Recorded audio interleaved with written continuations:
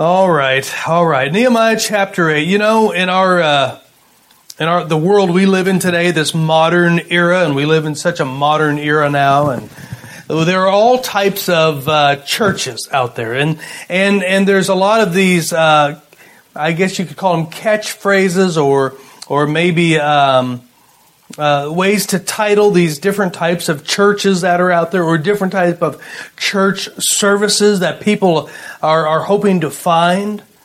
And let me give you a couple of them, or a few of them. Maybe 4 of them.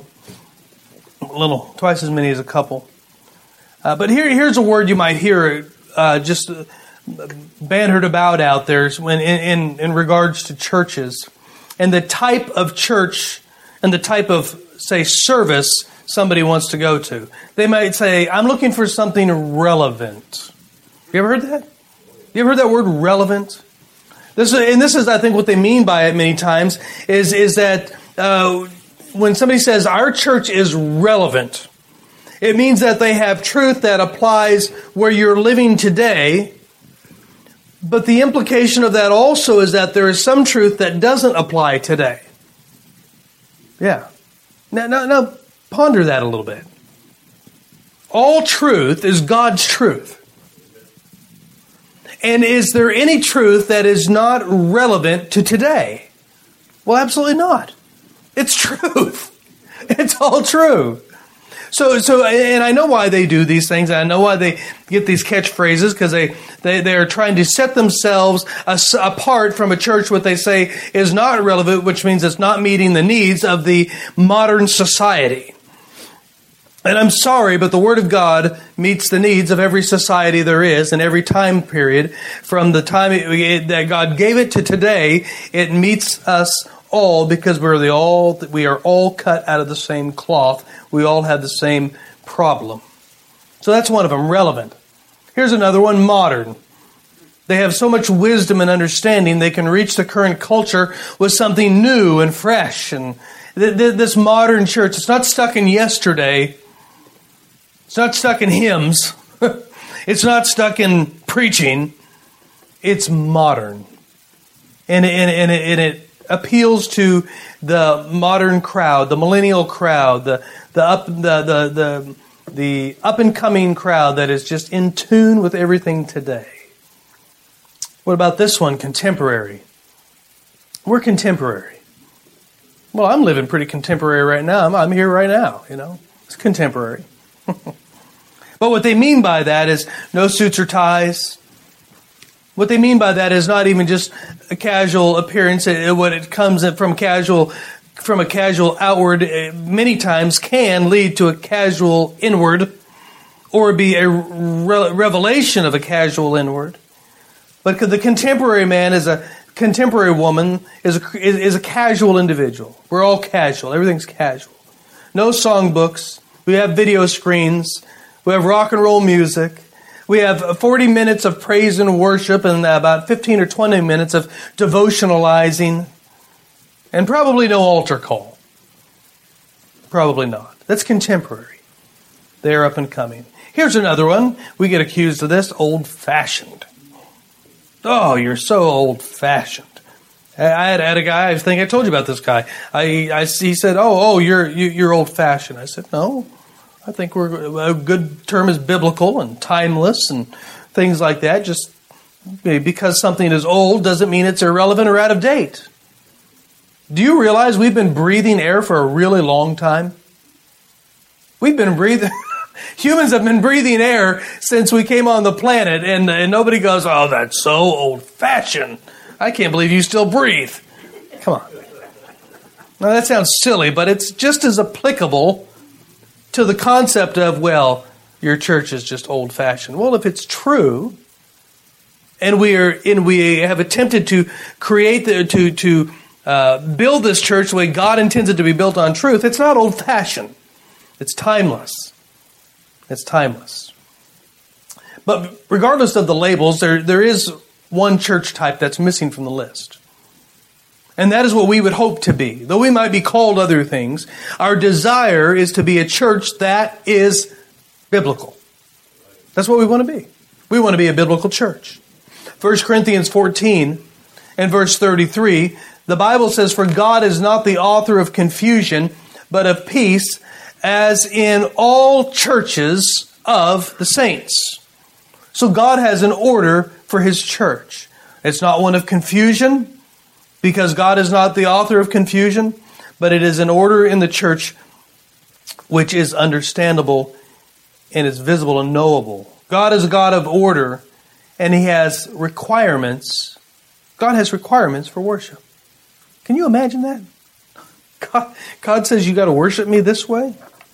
Well, sure He does. We know that verse in John 4.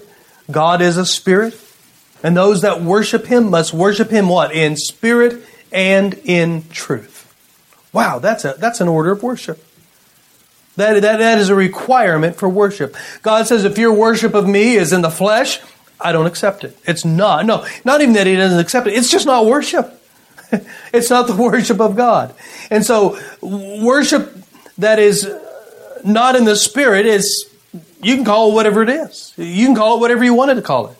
You can call your music worship music. You can call your praise and worship time this or whatever it is. But if it's rooted in the flesh, and if it's rooted in carnality, if it's rooted in worldliness, it's not worship. It just isn't. And within the Word of God, God has inserted within our chapter 8 here of Nehemiah the events of a great service that was held when the walls of Jerusalem were completed. And it is in this chapter that many other, in this chapter here, I'm trying to think how I want to say this. It's in this chapter and in other chapters of the Bible, there we go. Oh, that was tough. And in other chapters of the Bible, that we see the mind of God regarding the look of a church service. No, in chapter 8, we think about this. Of all that God could have recorded, of all that God could have left for us to read, the Bible even says that all of just what Jesus said, if it were recorded, the books of all of the world could not contain everything that He said. So we conclude from that, we deduce from that what we have today within the Word of God is exactly what God wanted us to have. And here in chapter 8, we have an illustration of what it looked like when God's people got together as an assembly and came before God in a time of worship and what that looks like. So in this chapter that we're going to see what it looks like, and we're going to see what the results are of that service. So here we're going to see the assembly. We're going to see what it looks like. We're going to see what they do. And we're going to see what the results are of what they do. So look at chapter 8 and verse 1. "And all the people gathered themselves together as one man under the street that was before the water gate." Now, if you'd back up to chapter 6 and verse 15, you don't really need to go there. You may if you could if you want to. But in chapter 6 and verse 15, we see that the wall was finished. And then in chapter 7, they had finished a census after that. And this census wasn't necessarily just to count people, although there was an aspect of determining how many people were there at Jerusalem at this time after the finishing of the wall. But it was also there to determine who was supposed to be there. How many Israelites were present? They didn't count the non-Israelites, they only counted the Israelites. And I believe inadvertently, whether they understood it or not, that God allowed them to count the people. He moved Nehemiah to count the people to preserve a record of the lineage to verify when the Messiah came. Think about that. They have just been in Babylon they spent 70 years in Babylon. At the time that Nehemiah came into this place, we're looking at about 170 years since Israel was scattered and the Babylonians removed them from the land. So history, no doubt, some history is lost. There's some history that could be buried. And He didn't need it, but because He knows how we are and humans are, God allowed and wanted and desired the preservation of lineages to show the connection of Jesus Christ all the way back to the seed, to Seth, all the way back to Adam and Eve. That was what God wanted. And I think this was inadvertent on Nehemiah's part. I don't know if he really understood this. But chapter 6 and verse 5 even says this so much. And that it says this, listen to this. Then, wrong one. I'm in the wrong one. Chapter 7 of verse 5. And my God put into mine heart to gather together the nobles and the rulers and the people, that they might be reckoned by genealogy. So Nehemiah says, God put this in my heart.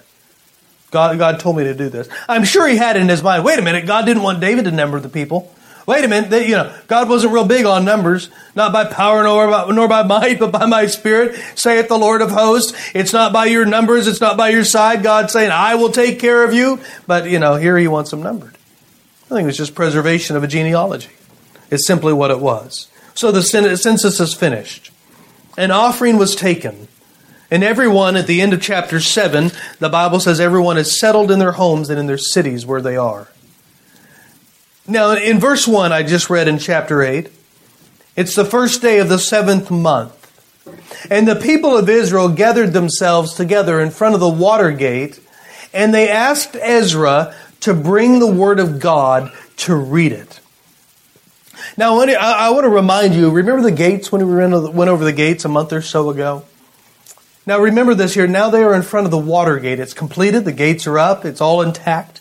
And here they are in front of this water gate. The history says there's a very wide road, a very large area, of course, to accommodate all of these people. In the census that Nehemiah takes up, he had counted 42,360 people in this genealogy, not including over 7,000 that were servants and over 245 of them that were the men and women of the singing and the musicians that had come up.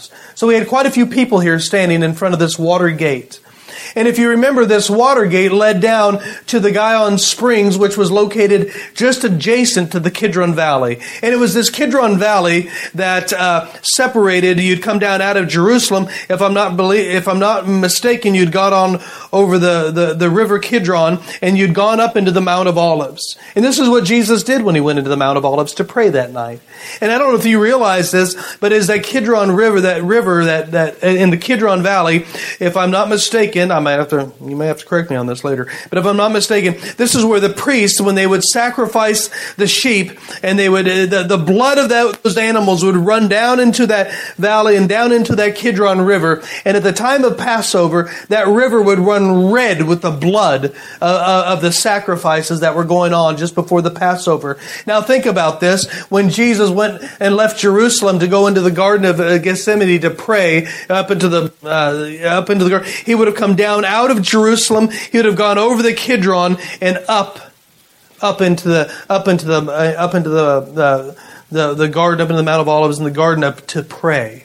There's a wonderful little symbolism there when he came down and went over the blood and went up. Neat picture there that's drawn.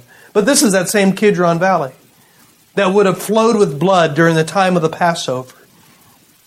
And this is where they're standing at the water gate.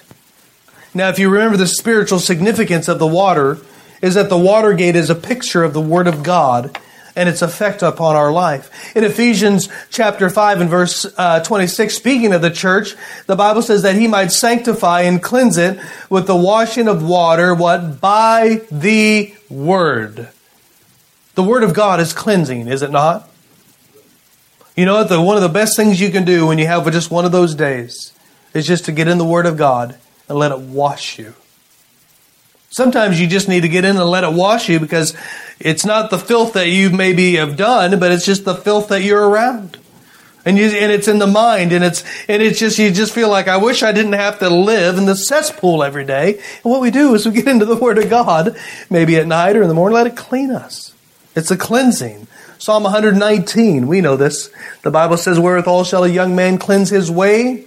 By taking heed thereto according to thy word. You want to cleanse your way? You got dirty from the world? Get in the Word of God and let it wash you. John 15 and verse 3, the Bible says, now are you clean through the word which I have spoken unto you.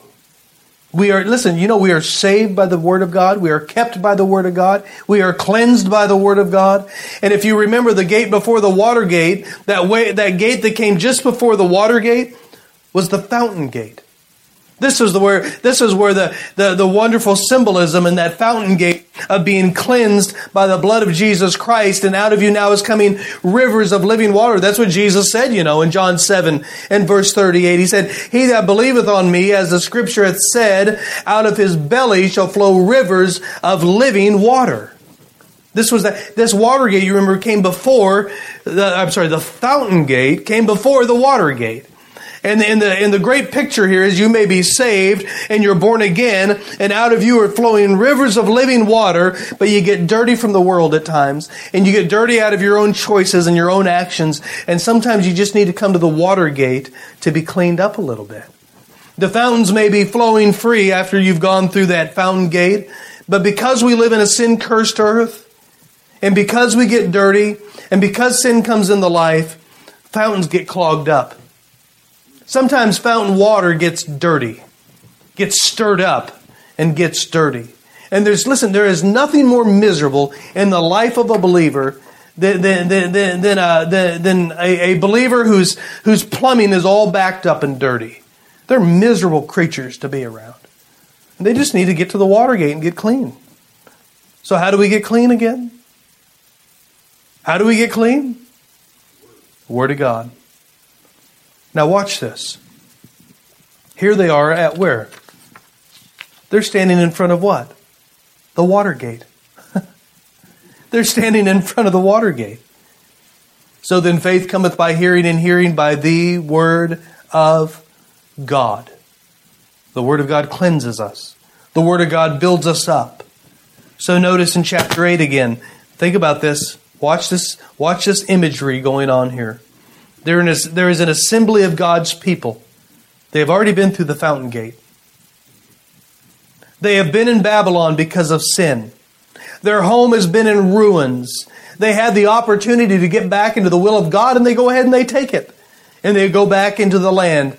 And they're right back where God wanted them to be. And they finished the building, and they have assembled. And this group of God's people who have been dirtied by the world are assembling at the water gate. And notice what do they ask for? Look at this in verse 1.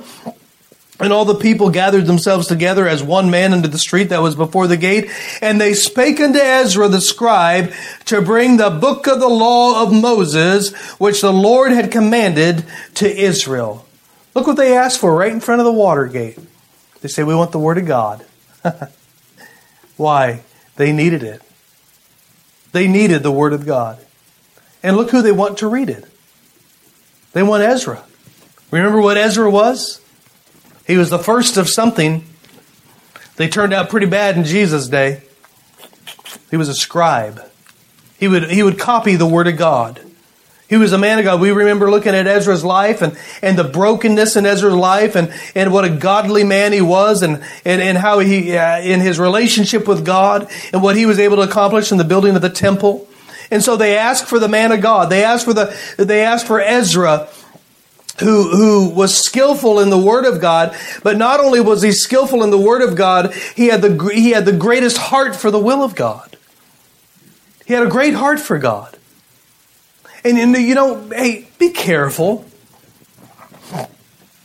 Be careful about getting your knowledge of the Bible from a great mind rather than a great heart.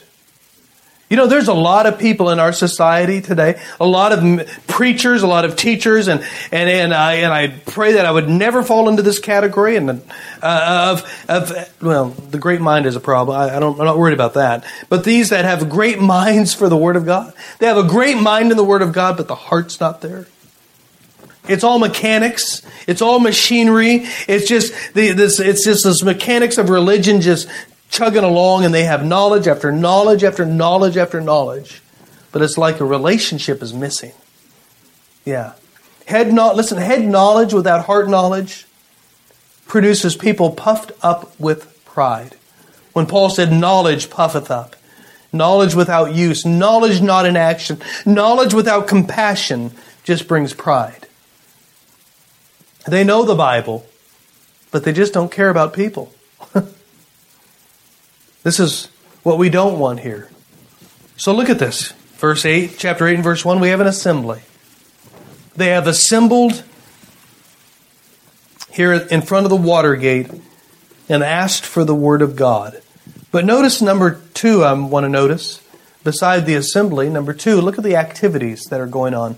Verses 2 through 5. We've already noted that they've asked for the word of God. And I've just said, if your soul is needing cleansed, there's nothing else to ask for but the word of God. Hebrews 4:12. We know this. The word of God is what? Quick and powerful, sharper than any two-edged sword, piercing even to the dividing asunder of soul and spirit, and of the joints and the marrow, and is a discerner and of the thoughts and the intents of the heart. That is what the word of God is. It's powerful. Can I tell you something? You know, I love music. I love singing. I love it when God's people rejoice, when God's people sing, and when they sing heartily as unto the Lord, and when they rejoice in God. I enjoy that. I love that.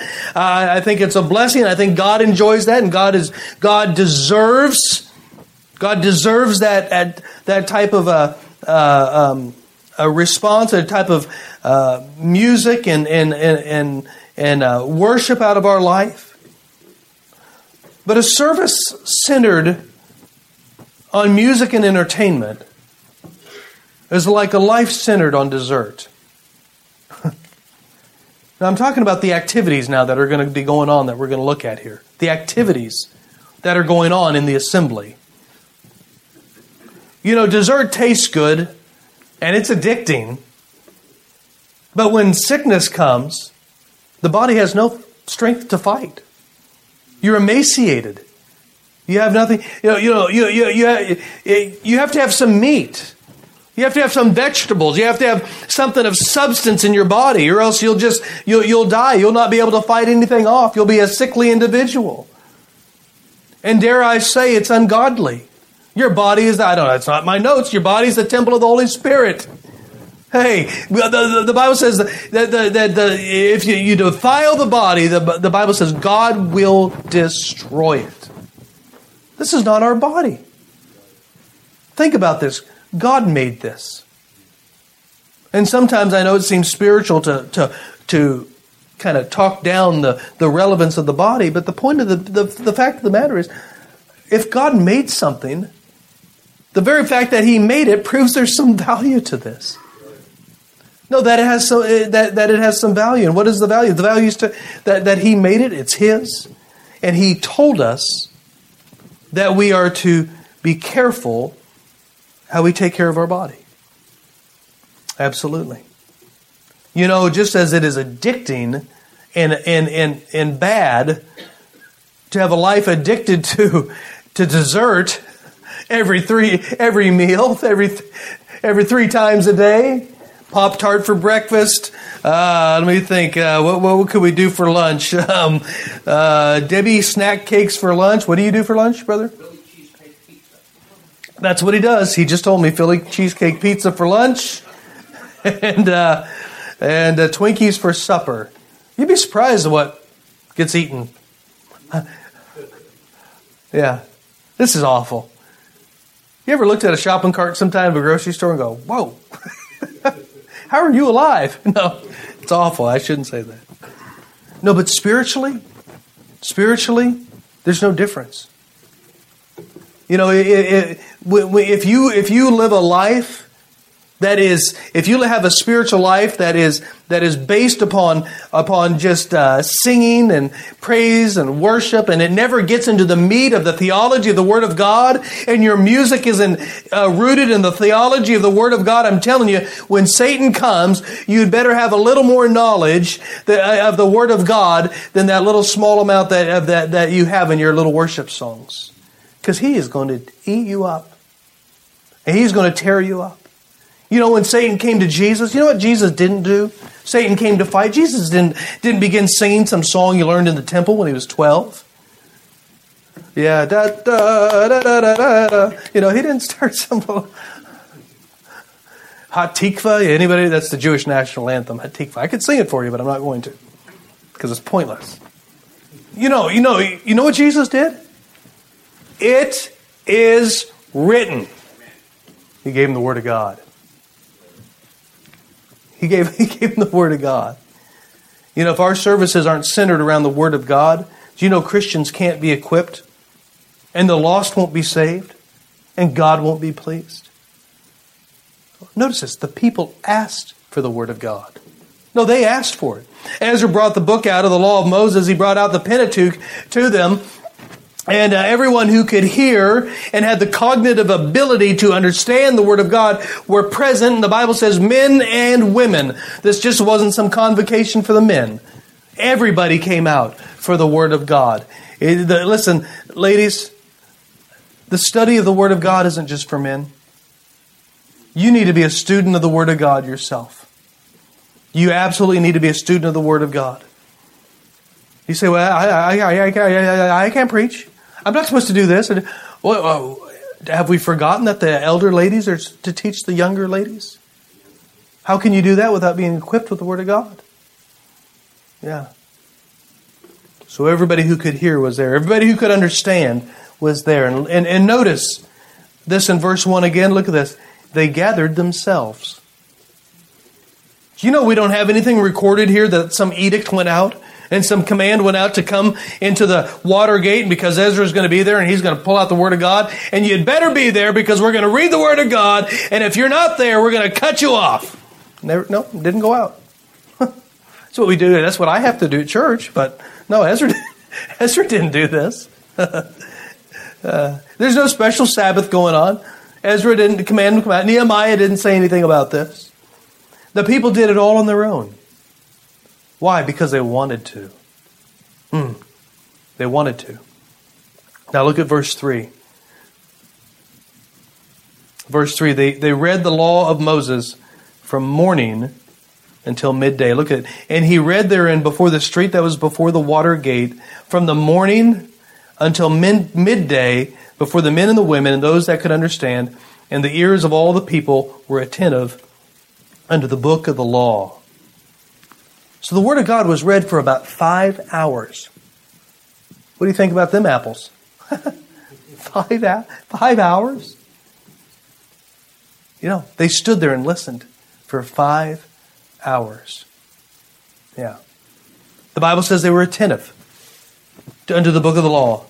And it showed how important they considered the Word of God. Now notice verse 4. We're talking about the activities that go on in the assembly. You see what's happening here? See this order of service? You see what's going on? Look at verse 4. And Ezra the scribe stood upon a pulpit of wood, which they had made for the purpose. And beside him stood Mattithiah and Shema and Amaiah and Uriah and Hilkiah, Maaseiah on his right hand, and on his left hand Pedaiah and Mishael and Malchiah and Hashem and Hashbaddanah, Zechariah and Meshullam. Yeah. He was standing on a pulpit of wood. Do you know that this is why pulpits used to always be made out of wood?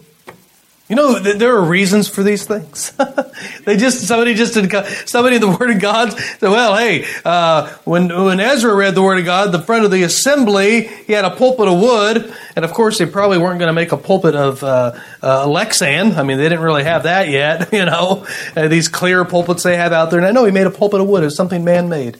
It was something of materials that they found. And he made it for the purpose of what was going on. No, we could say this. It was sanctified. What does sanctified mean? It's set apart. Do you know you and I are sanctified? God has sanctified us. He has set us apart for His purpose. And nothing should go on in our life, but that is to the use and the glory of God. Why? Because we've been sanctified. Do you know this building has been sanctified? Oh yes, maybe in 50 years this thing would be sold and somebody else may come and buy it and it may become a car lot. I don't know. I just made that up, obviously. But you know, this could be some other purpose. And something else could be going on in this building someday. You never know. But right now, tonight, this building is sanctified for the purpose of the preaching and the propagation of the gospel. This pulpit is sanctified to hold up the Word of God so that the preaching of the Word of God can go out. And this is the purpose of this pulpit. It's not intended for stand-up comedy. This wasn't designed for entertainment. This wasn't set up here so we could have something to hold up who knows what. I can't even think of anything good now. But you know what I mean, right? No, it's sanctified. It was for a purpose, just as Ezra's was. They built it for a purpose. And he's standing, you know why else they built a pulpit of wood? He was elevated. Oh, here I am. If I was down here, the front row would see my eyeballs, and that's about it. You wouldn't see nothing back there. If Nona would lay down, you might see me. But I think Ezra was short. Yeah. You know why he was elevated? He was elevated signifying the importance of what he was reading. No, this is an important thing here. We're talking about the Word of the living God. The Word of God was elevated. And the Word of God was elevated, of course, to signify His importance. But Ezra was elevated to signify His importance as well. You say, oh, he was important? No, listen. What made Ezra important was what he was doing, not who he was. What he was doing. And you know what? I think it's good for preachers to remember this as well. You know what? God can take me out of the road anytime He wants. He can find somebody better than me, more accomplished than me, probably closer to Him in many ways, with a better heart than I am. Listen, He doesn't need me. He doesn't need you either. What makes the position of pastor an elevated position is what is going on, what is being done, not who that person is. I am just a wretch like you are. And thankfully God has changed us and He's changing us, and we're not what we used to be, but listen, we are still capable of anything under the sun. Don't ever put me on a pedestal. Don't put anybody else on a pedestal. It is the Lord Jesus Christ that we watch.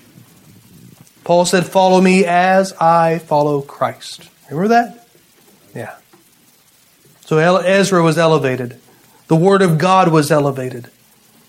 And I know churches are going to this fad of preachers sitting on a chair on a tall bar stool, and they have no pulpits, and they'll have their little laptop maybe to teach off of. And I'm telling you, this is another assault. It is another assault on the importance of the preacher and on the importance of the Word of God and on the Bible.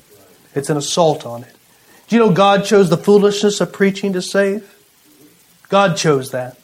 And He chose a preacher to do it. How shall they hear without a preacher? This is God's plan. And listen, you take the pulpit away and you put me in a chair so that I can't get excited. And all you're doing is stating that what is going on up here is not important, and the office of the one preaching is not that important also. Oh, you're just us. Yeah, I am just you. Except that God has given a position, an office called pastor. And I'm going to tell you something. Derek is not much help to you. But pastor is. Yeah, absolutely. And listen, the world is having there's an assault on the importance on the importance of preaching and on the importance of the Word of God and how it is done. Here they assembled, and here we see all of the activities that are taking place. Look at verse 5. Brother Jim, you reading this? Okay. That's why I had to do it, brother. I knew this was coming. But boy, the people stood at the reading of the Word of God. We're talking about elevation. We're talking about honor. We're talking about the importance of what's going on. Yeah. You know, look. Let me read this. And Ezra opened the book at the sight of all the people, for he is above all the people. And when he opened it, all the people stood up. All the people. Do you know to stand in someone's presence is to show respect? And there's some, where our church before here, there would be some, I don't know, it's just habit. Somebody would come up, and generally some older gentleman might come up, and how you doing, brother? And I just habit. I just stand up. Oh, don't stand up. I'm like, I'm sorry. It's habit. No, it's respect, which is missing in society today. But he's an elder. I mean, if we're told not to rebuke an elder, don't you think there ought to probably be some respect towards our elders as well? Yeah, I'd hope. Some of you should say amen.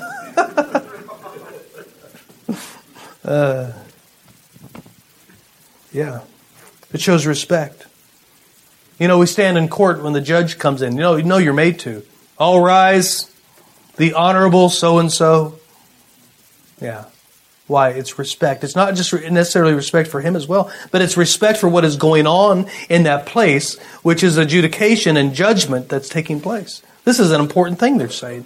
And the one who has the power to wield a sentence has a very important role to play. And listen, we need to understand and acknowledge by standing, this is important what's going on here. Yeah.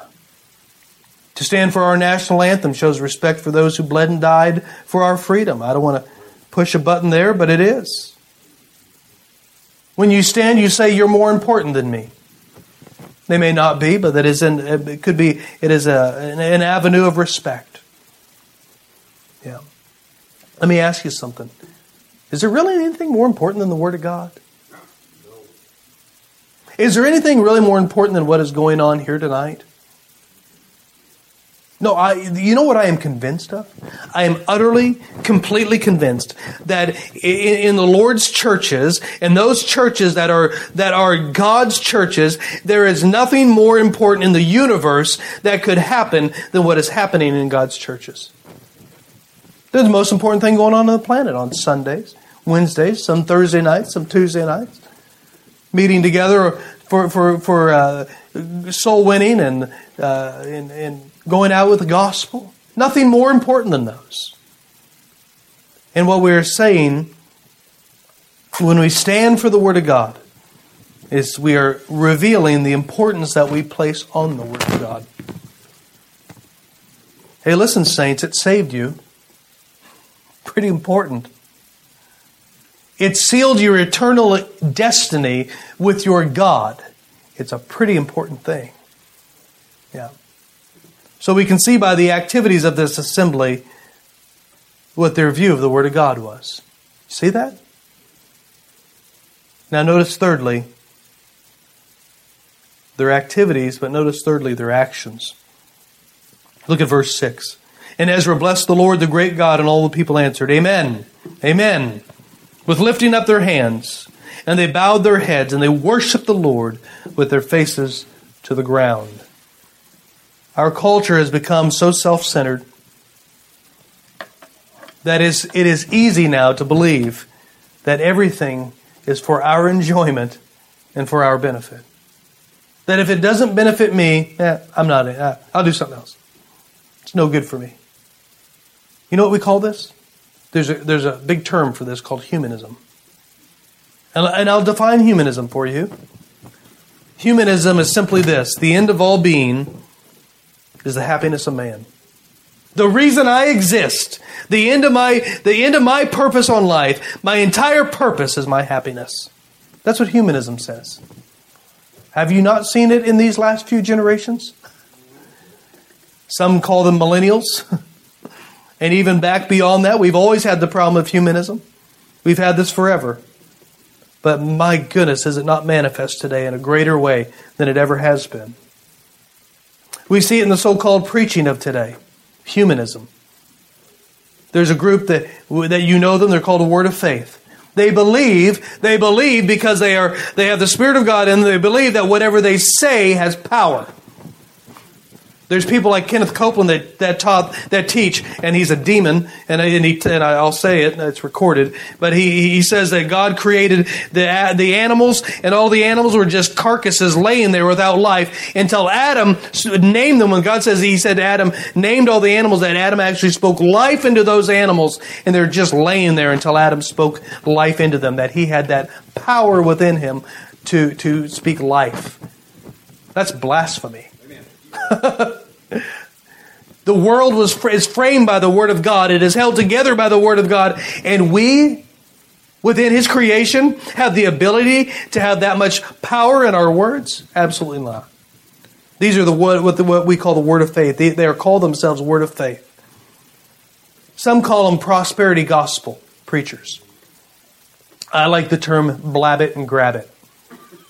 Yeah. Name it and claim it. Yeah. Yeah. I worked with a guy. I like him. He's a good guy. And he is of that persuasion. He used to not be. He's gone all over the place. And we were talking about that one time, and he said, I went to the doctor, and my doctor told me I had cancer, and I said, nope, I'm not even talking about it. No, I don't. And he says, I haven't had it since. This has been 30 years ago. He goes, because I determined, I have the authority, but in Jesus Christ, I determined that I didn't have cancer. I said, wow, you're God now. I was like, that's really blasphemous. Think about it, you have creative power in your words. Oh boy. This is humanism.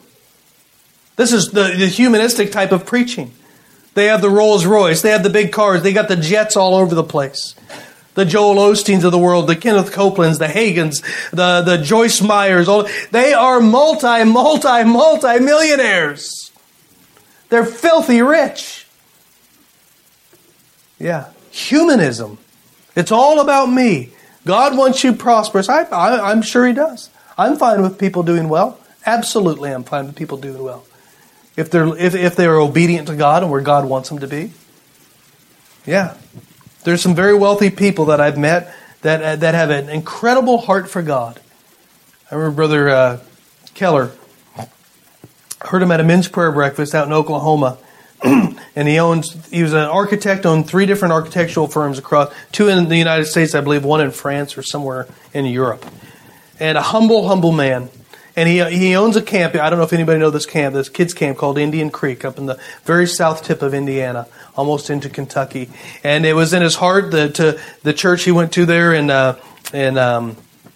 what's that city way up north in Kentucky? I say that to my son-in-law. He says he's from the south. Louisville. Yeah, there we go. Yeah. way up there, Louisville. And there's a church there, a Shawnee Baptist church or something like that. And they have this camp. And his Brother Keller goes to this church. And he said, God put it on my heart. And he said, I bought the camp. I bought the grounds. He goes, I don't know how to run it. Church gets to run it. I bought it. He said he spent $3 million of his own money. And he bought the property. He furnished the buildings. They built everything. He did everything the guy was a wealthy man. He said, God never called me to preach. I surrendered to it. And he said, never told me to. And he was a very wealthy man. And he pulled out a letter. And he began to read a letter from a mother that a mother sent him of her daughter that went to this camp and got right with God and came back from this camp in a great way. And he read this letter and he just says, of all the investments I have, and I have a lot of investments, this camp is the only investment that makes me cry. I love these letters. Oh no, God uses people with money if it's for the right reason. That's not humanism. The guy has spent and spent and spent. And God just kept giving. And that's fine. Nothing wrong with that. We're not all called to that, obviously. Humanism. We see it in our preaching. We see it in our Christian songs. It's all about me. It's all about what I get. Listen to this one. I had a roommate in college. I couldn't stand this thing he'd play. And this is from a group called Audio Adrenaline. Sounds very Christian, doesn't it? Yeah, I like that. It's a blessing. Listen to these words. And he played it all the time. It's still in my head. 25 years later, it's in my head. I don't know where you lay your head or where you call your home. I don't know where you eat your meals or where you talk on the phone. I don't know if you got a cook, a butler, or a maid. I don't know if you got a yard with a hammock in the shade. I don't know if you got some shelter, say a place to hide. I don't know if you live with friends in whom you can confide. I don't know if you got a family, say a mom or dad. I don't know if you feel love at all, but I bet you wish you had. Come and go with me to my Father's house. Come go with me to my Father's house. And here's the chorus. It's a big, big house with lots and lots of room. It's a big, big table with lots and lots of food. It's a big, big yard where we can play football. And big, big house. It's my Father's house. Ibby dibby dibby bop bop bow whoa yeah. I had it. That's what it says. That's how it goes, okay? And here's all I know is a big old house with rooms for everyone. All I know is lots of land where we can play and run. All I know is you need love and I got a family. All I know is you're alone, so why not come with me? Wow, that's deep. Nothing about the person who made it possible. Not mentioning the entire theology of this whole thing of his house is wrong anyway. This humanism, it's in our music. It's in our preaching. It's all about what I can get out of the deal. But listen, in God's economy, it's a complete opposite. In God's economy, the focus is upon what I can give. And in God's economy, getting, watch this, listen, getting is a byproduct of giving. Cast your bread upon the waters, and after many days it shall return unto thee. What? Give, and it shall be given unto you. Huh? Pressed down, shaken together. Hey, yeah. No, in God's economy, it's the complete opposite of the world. We give, and by giving, the byproduct of us giving, of a life and a heart of a giving life, the byproduct of that giving life is getting our needs met. You remember Jesus said, give, and it shall be given unto you. You know what? He didn't say what to give. He didn't even say money. Though that is included in giving. But it isn't all-inclusive. No, it's a heart attitude of giving. Are you a giver or a taker? Are you a giver or a taker? Jesus said in Matthew 6:33, seek ye first the kingdom of God and His righteousness, and all these things will be added unto you. What were all of the things He was talking about above there? Remember that? The food? Oh, you have little faith? The food, the raiment? He says, don't you know I feed the sparrows? Don't you know I know who the sparrows are? Don't you know? He said the lilies of the field, they toil and they spin not, yet Solomon in all of his glory was not arrayed as one of these. Jesus says, I take care of the lilies of the field and I take care of the sparrows. Do you not think I'll take care of you? So you know what He says? Just seek the kingdom of God. Listen, if the goal of your life is to see the kingdom of God increased, Jesus says, I'll take care of your needs. Yeah. You know, it's not like that in churches today. Actually, it's the opposite. It's the opposite. It's why they're dead. It's why they're lifeless. People come in through the doors, and you've heard them, Brother Curtis, you've dealt with these people. I think I just came up with this because I've heard it myself. I don't know if I've heard anybody say it to me yet. But they come through the doors, and the primary question is it's not this. It's not, hey, what Bible do you use? Not all the time. Sometimes the primary question isn't that, what kind of music do you sing? When is your visitation outreach? I want to make sure I can be there for that. How many missionaries do you support? No. Too often, when they come into the doors, the first thing on their mind is, hey, what's in this for me? What can I get out of this? How are my needs going to be met here? How are you going to meet my needs? I don't know. Ask God. How am I supposed to answer that? What do you have for my children? Nothing. Preaching. Yeah. And let me tell you something. They understand. They understand more than you think they understand. Now, it might come out weird. Our daughter Kendra was what? She's about 10? Yeah. Doesn't the Bible say something like God works in creepy ways? It's like, close. God works in creepy ways. Very close. She was listening to something. You know, if you would tune into God's economy and come with an attitude of giving instead of getting, you'd get all your needs met. Right. Yeah, you would. And you know, and that attitude is revealed in the actions of church members. Now we're talking about actions. They assembled. We saw how they came together and assembled. We saw what was a part of this whole service. Now we're looking at the actions of the people. No, this is you. This is me. This is our actions. Look at verses 5 and 6. Ezra opened the book in the sight of all the people, for he's above all the people. I read this. And when he opened it, all the people stood up. There's an action. And Ezra blessed the Lord, the great God, and all the people answered, Amen, Amen, with the lifting up of their hands. And they bowed their heads, and they worshiped the Lord with their faces to the ground. Do you notice this was a response to the reading of the Word of God? You ever done that? Or just heard it read, and you're like, Amen. That's good. Yeah. Yep. The Bible says Ezra blessed the Lord. That word bless means to praise or to salute. You know, God was the audience of their worship. It wasn't about them. It was about God. Ezra was just reading the Word of God. And the people were responding. They were responding to the Word of God. The people, look what the Bible says, the people answered. They talked back. They answered, not talked back. Andrew, they weren't talking back like that. They were just answering. And they said, Amen. They lifted up holy hands, said, Amen. And then they bowed their head and they worshiped God. I've said this before, worship isn't this new stuff of looking up, that humanistic me stuff. No, when you come into the presence of a holy God, I don't think it's the looking up. I think it creates the looking down in awe. Yeah, absolutely. You know what they were doing? They were responding to truth. Truth has a response. They were responding to truth. Ezra was reading the Word of God, and listen, when a church is God-centered and not self-centered, God's people respond to Him. Because they're there to worship Him. They are there to hear what God has to say for their life. And I dare say if they're there to hear what God has to say for their life, they're probably, hopefully going to respond when God speaks. You know, amens aren't for me. They might help. So I don't take so long, you know. No, the amens are for God. The amens are for truth. They are for the Word of God. What are you saying when you say amen to the Word of God, to the preaching of the Word of God? You're saying, so be it.